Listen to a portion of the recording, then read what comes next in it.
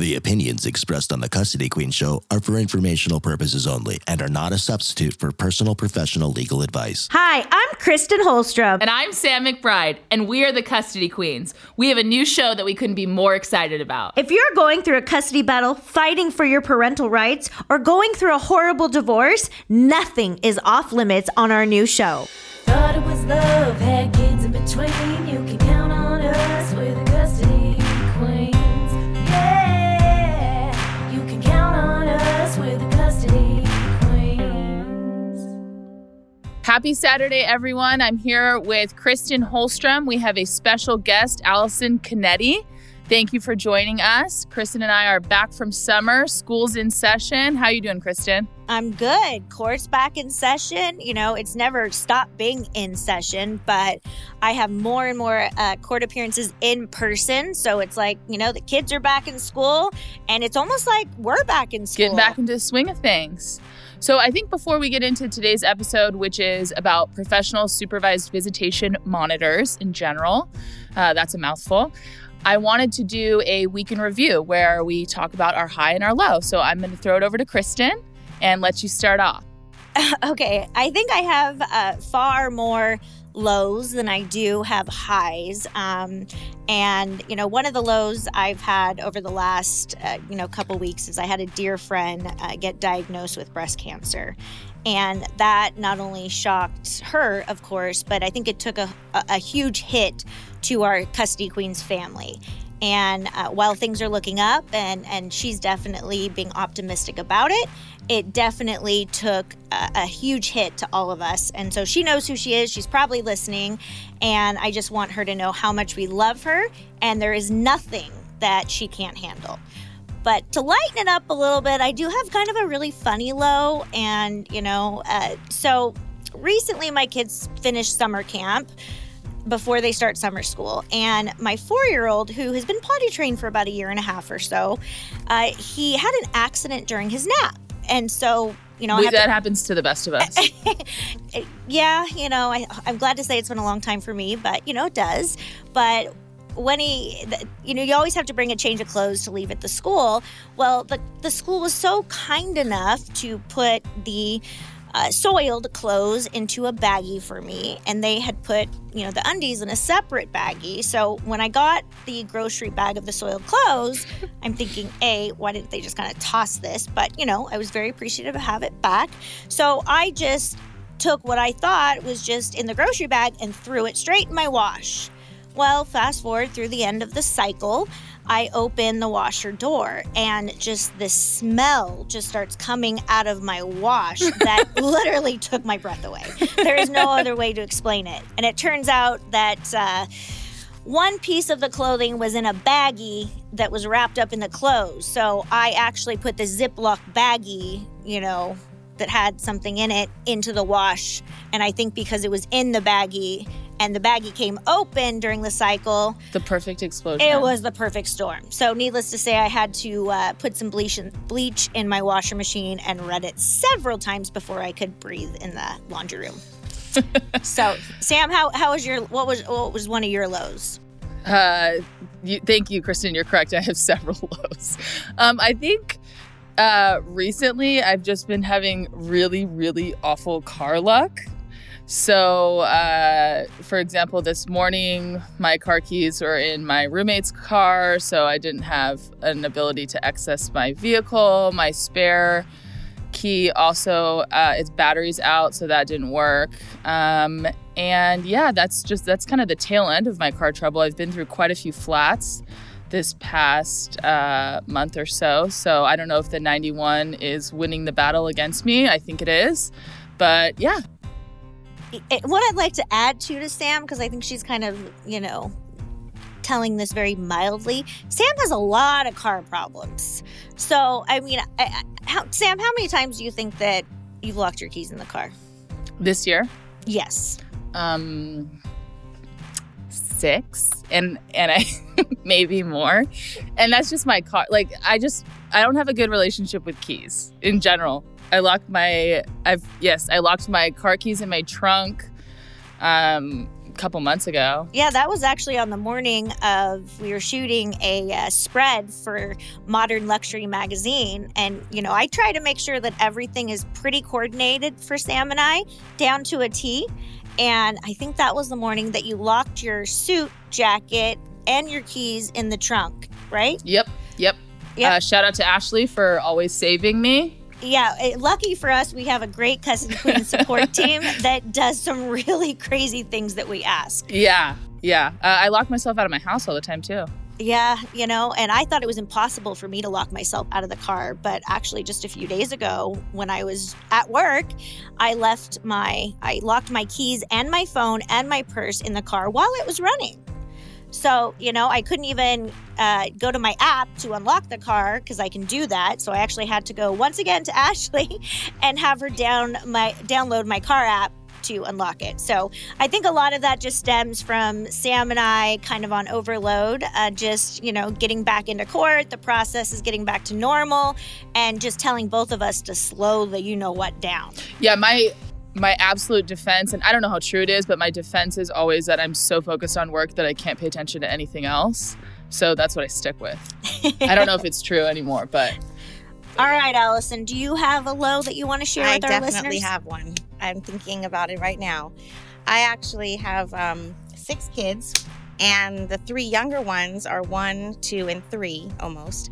And the middle one, 2-year-old, he wakes up crying, very upset, and he threw up. And he threw up by the front door, and I started to have a little panic attack because I was just about to get on a Zoom call with a client, and I was screaming at the other kids, clean up the throw up. And so I went outside to have some peace and quiet on my Zoom call, and then I could hear them yelling in the house. So I opened the door to tell them to stop yelling because I'm on a Zoom call, and I went flying through the throw up, downstairs, and screaming. That's not the end of it.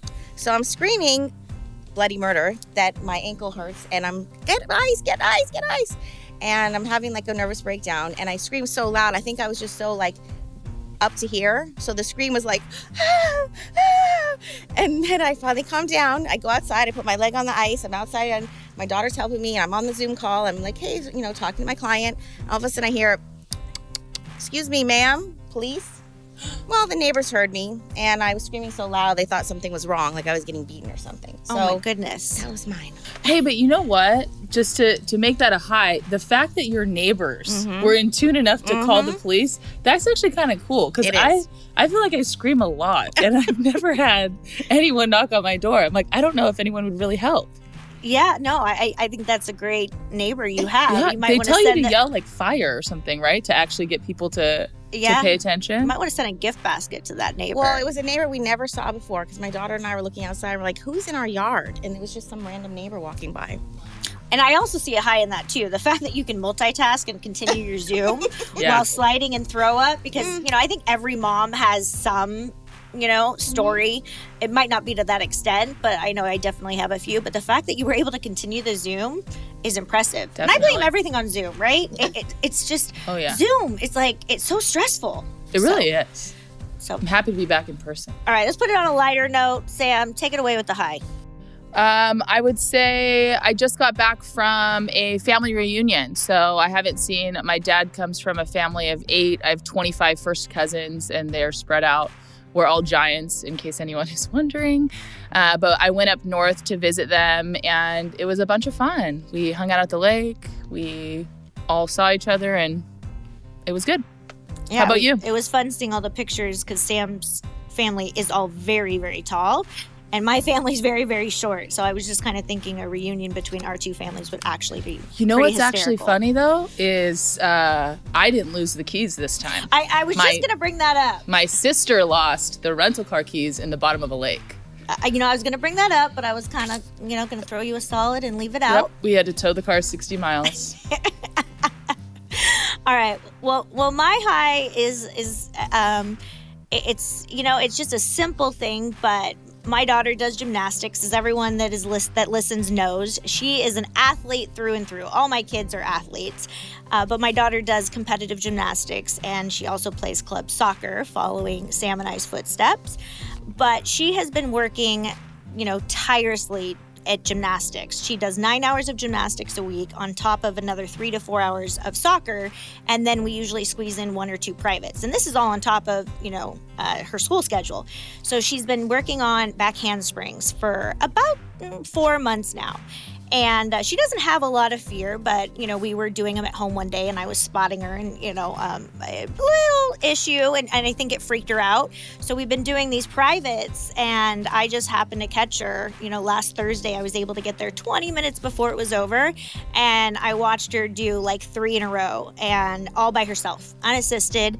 And it was a very proud mom moment. And not so much that she did the skill, but that I was able to have a conversation with her about your body is capable of anything if you put your mind to it.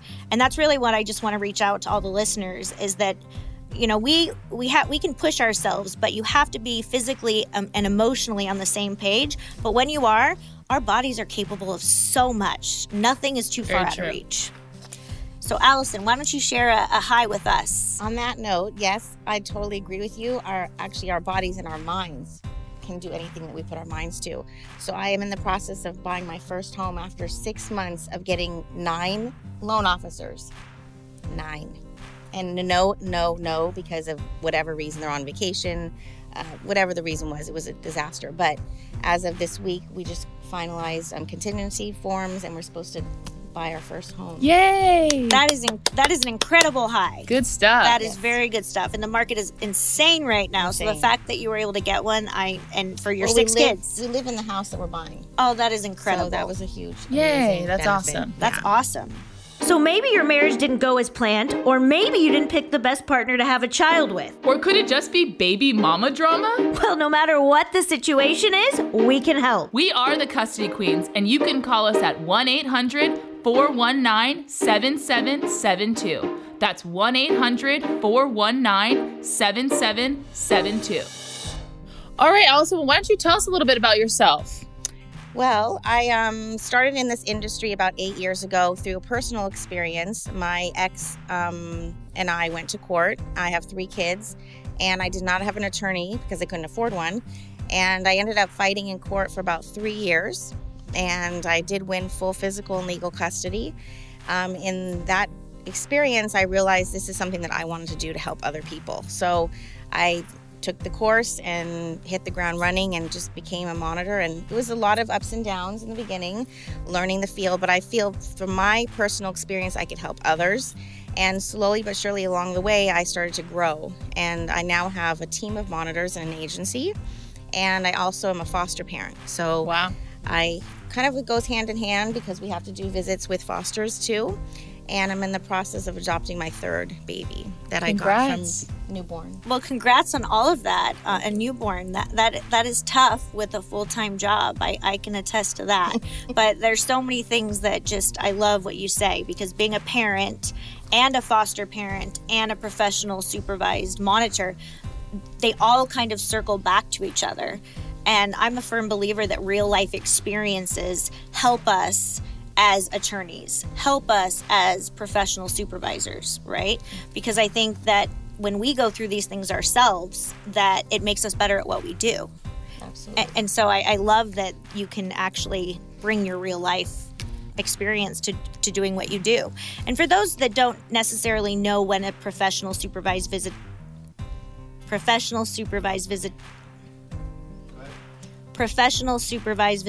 monitor might be necessary, it's generally when there is a safety concern to the child. So that can include alcohol abuse, it can include domestic violence, it can include various other reasons, that it would be deemed necessary to have a supervisor. Right.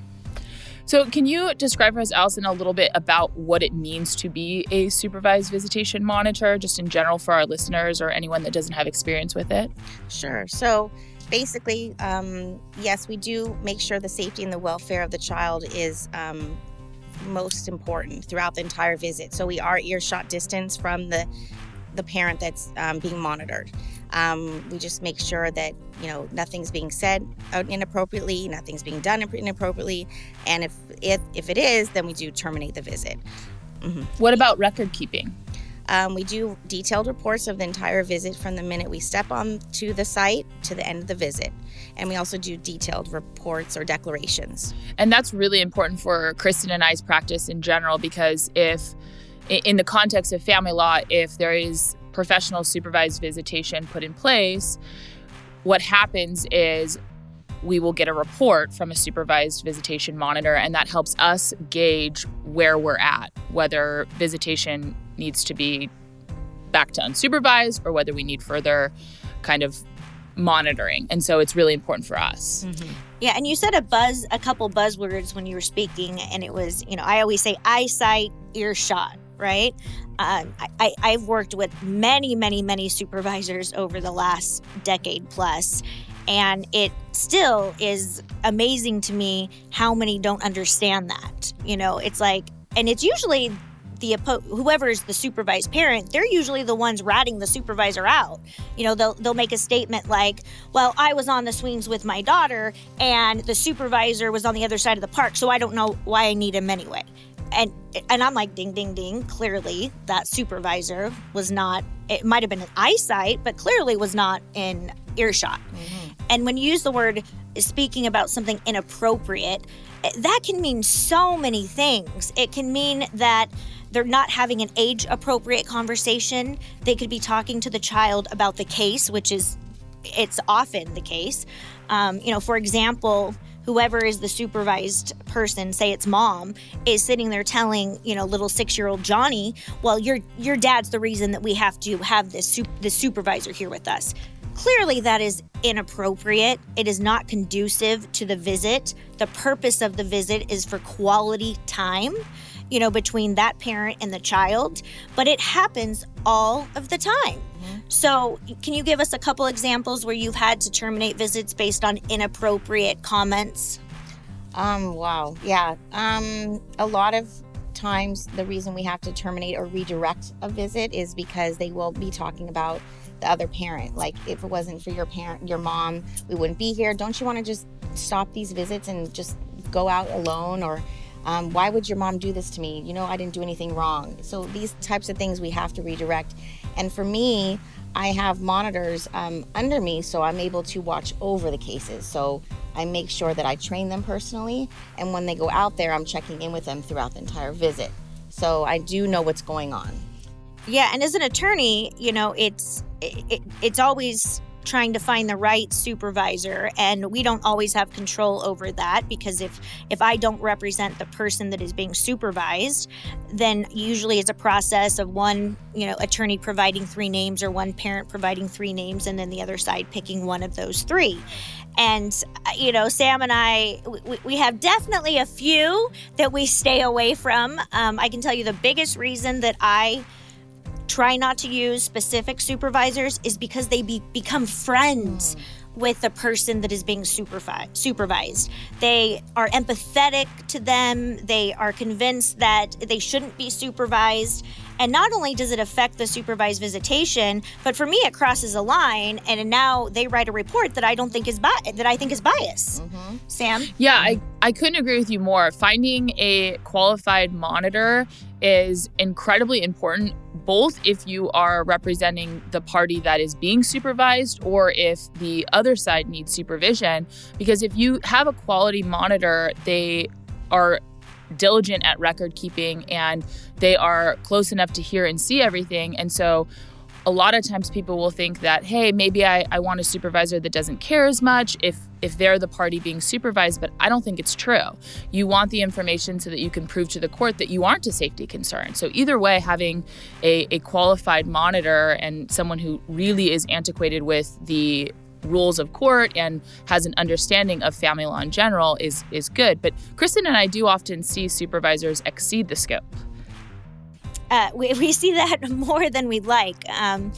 Do you come across, do you teach that in your training on how to remain unbiased and to stick to what the role of the supervisor is? Absolutely. So we are a neutral third party. As soon as we're not allowed to accept gifts. We're not allowed to talk with the parent unless we're meeting them at the drop-off and pickup. We don't give them information about the visit after they are picked up or dropped off. It's basically everything was good. If you'd like to order the report, it's all in the report. I think that's super important because once you cross that line, there really is no way to go back. Right. I agree. And I have, same with Sam, we've had to fire many supervisors. And that applies to being on both sides of, the issue there, being the attorney that represents the supervised party and being the attorney that represents the other parent. Regardless of what side you're on as an attorney, I want someone that's going to stay neutral, do the job, comply with their role and their scope of their job. But I have to tell this one story just briefly without going too much into detail. I think I know it. And this was fairly early into my career, the first couple years, and I've had this case for many, many, many, many years. And the other side has had supervised visits for, I don't know, going on 5-6 years now. And he had the audacity, the opposing party, to send me a picture with the supervisor literally laying his head on a park bench, covering, he looked like he was sleeping, covering his face, covering his head. His sunglasses were on the back of his head, and sending me an email basically saying, this is what your client's paying for. And my first thing to do was immediately fire that supervisor. But we have come across a lot of supervisors that are just not good. So the fact that you not only do the supervising yourself, but you also train and teach these people, these supervisors, how to remain neutral. That is the best thing that we can ask for, along with a detailed report. Because if you're the supervised parent, you want that detailed report. Because sometimes supervised visitation monitors are appointed maybe just because there's been a lapse of time where you haven't seen that parent. And it might be a little bit more than reunification therapy, or it might be that someone just got out of jail or prison, and even though they're rehabilitated, there's a passage of time that the court wants to make sure the child or children are safe. But you need that report, people. Right. And not all safety concerns are created equal. And like Kristen said, there may be a myriad of reasons why supervised visitation may be ordered. It may not be that you've done anything wrong, but maybe the other side's lying and the court is not convinced one way or another, and they need more information. So, on the one hand, you can look at supervised visitation from the standpoint of it's just to protect the children. And that's a big point. But it's also to help provide the court with information so that it can make more long-term custodial orders, because I've seen many cases where I don't necessarily think that supervised visitation was needed when it was initially ordered, but the information, either in the form of a report or if at the time of trial the supervisor is testifying, can be very beneficial for a long-term custody order. We know divorce can be difficult and scary when it comes to the custody of your children. I'm Kristen Holstrup. And I'm Sam McBride. And we are the Custody Queens. We are family law attorneys here in Southern California and are committed to compassionate and aggressive representation. With custom case strategies, we can achieve the best outcome for your case. So call us and tell us how the Custody Queens can help you. Call us at 1-800-419-7772. That's 1-800-419-7772. I've had many cases, especially over the last year or so, where I didn't agree with the judge's order on supervised visitation being needed. However, after, calming myself down, calming my client down, using it as a tool to spoon feed information to the judge, because if those reports are favorable to my client, and the judges are always going to err on the side of caution. And that is what I tell my clients constantly. They're going to, if there is any alleged safety concern with any evidence to support it, they're going to err on the side of caution until they can get more information. I mean, could you imagine that judge has some information, makes a bad call, and then something were to happen to that child? So their go-to, their mindset is to err on the side of caution. Let's gather the information from both sides, both attorneys, text messages, and the reports from the supervisor. And more often than not, those reports to the judge help my client who may be the supervised party. I couldn't agree with you more. I mean, in family law, you have to expect the unexpected, and the storm's going to hit, and it may be towards your client. And what you need to do at that time is figure out and change your case plan. And that's what Kristen and I always talk about is, what we think is going to happen doesn't necessarily happen. And where are you when you get a new punch? You got to keep moving. Yeah, belt and suspenders, always. I know you listeners have probably heard me say that 100 times, but family law is a beast, and you have to always expect the unexpected. So, Allison, who generally pays for the visitation monitor? So it usually is in the court order. It could be actually split equally, or usually it's the non-custodial parent. Okay, and what if it's not in the court order? Does that create conflict for you at all? Yes, all the time. Especially when it says visitors are allowed or not allowed. It's not usually in the court order, and then they go at it. And then I always kind of lead them back to the attorneys. And that is a reason for everybody listening to hire good, detailed attorneys. I can't tell you how many times I have looked at orders, and I say this over and over again week after week, is that when I get these orders that says super visitation shall occur, when, where, how many times a week, at a facility, not at a facility, who's paying, how does the drop-off occur, if domestic violence is involved, how do we make sure that the restraining order isn't violated? Is it at a park? What happens if it rains? There are so many questions and details that Sam and I think through before we even agree to a supervisor. Right. So if you're out there and you are listening to this and you are a supervised party, or you are looking to get a supervisor, make sure you call Allison. We'll provide all of her contact info at the end of this show. And make sure you call the Custody Queens at 1-800-419-7772. That's 1-800-419-7772. Another question I have for you, Allison, is if the order is somewhat vague and it says, 12 hours a week, how do you try to set that up to create the least amount of conflict? Because I can see one parent going, well, he can have one day and that's all I got time for. My work schedule is really crazy. And then I can see the other parent going, well, I have 12 hours, so I'd like to do 2 hours every single day of the week. Yes, we do this all the time. And we try not to be a complete mediator between both parents, but at the end of the day, if they are not allowed to talk to each other, even on Talking Parent, which is the platform for them to speak about the children's welfare only, I try to go back and forth. I do a lot of this stuff at intake. So I'll explain the rules, we'll go over the scheduling, and I will have to kind of go back and forth between the parents, and hopefully we come up to some sort of agreement, but a lot of our time is taken up by helping them. And are they paying for the hours or the time that you spend? Because it's just per hour, right? Right. So once the case is accepted, the intake is paid for, but after that, it's basically my time. And I try to do my best to make it easy for everyone, but at the end of the day, we do have some clients who just don't agree. Yeah, and again, that's another reason why you should have really, really good detailed orders, and the Custody Queens are incredible at that. But if you're the restrained party, it can take 3 weeks just to set up a visit if those orders aren't detailed. And that's 3 weeks that you missed of having 3 visits a week or 2 visits a week and progressing your relationship with your child. So in a nutshell, we have Allison, who is an awesome professionally supervised monitor. She services all counties, everywhere from LA to San Diego.